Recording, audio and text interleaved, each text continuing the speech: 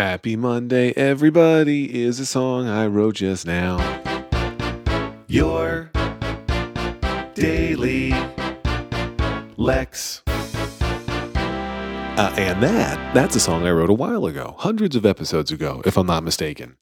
Happy Monday, as I said in the intro song, which believe it or not, I improvised that song. That was not a song I rehearsed, wrote ahead of time or anything. I just made that up on the spot to kick off the show.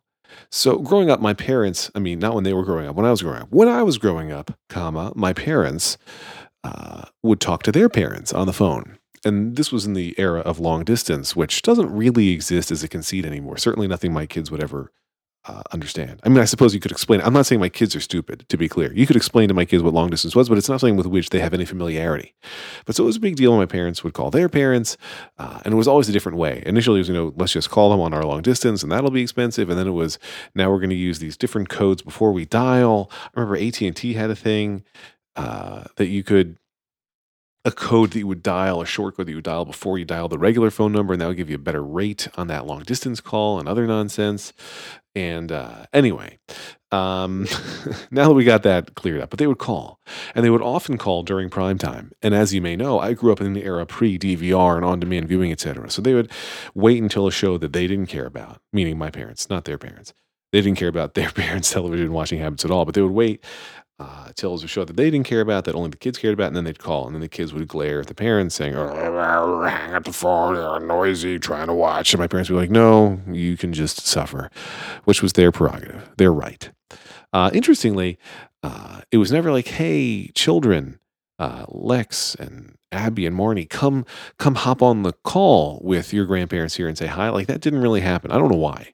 But that wasn't a thing. Whereas today, now we don't do the phone calls, right? Now it's FaceTime. Now let's all video chat, and then we invite the kids, and it's like at least 75% of the purpose of the calls is for kids and grandparents to have interactions.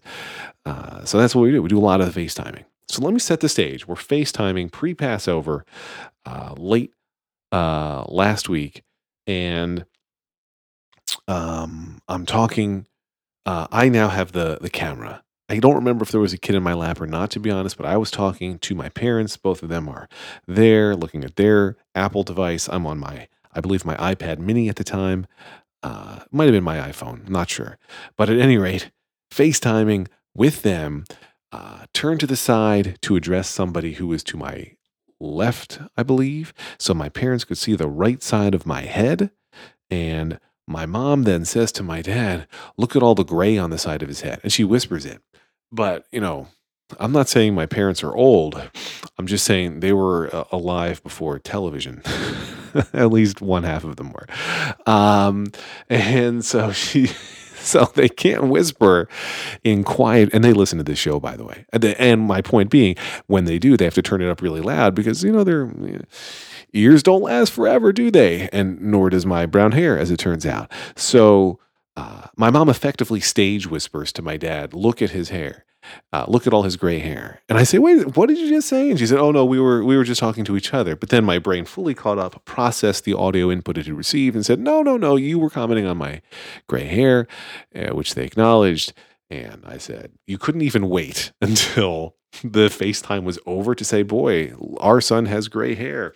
Look at him exhibiting signs of aging.'" No, that wasn't an option. It was noticeable enough, tangible, palpable, horrifying, I guess, enough that it necessitated immediate comment. We can't wait to discuss our son's graying on his temples and the sides of his head, which may be redundant and may not be. I think the temples and the side of the head are two different areas, and I'm more on this side than the temple. Anyway, they couldn't wait. She had to tell him right then.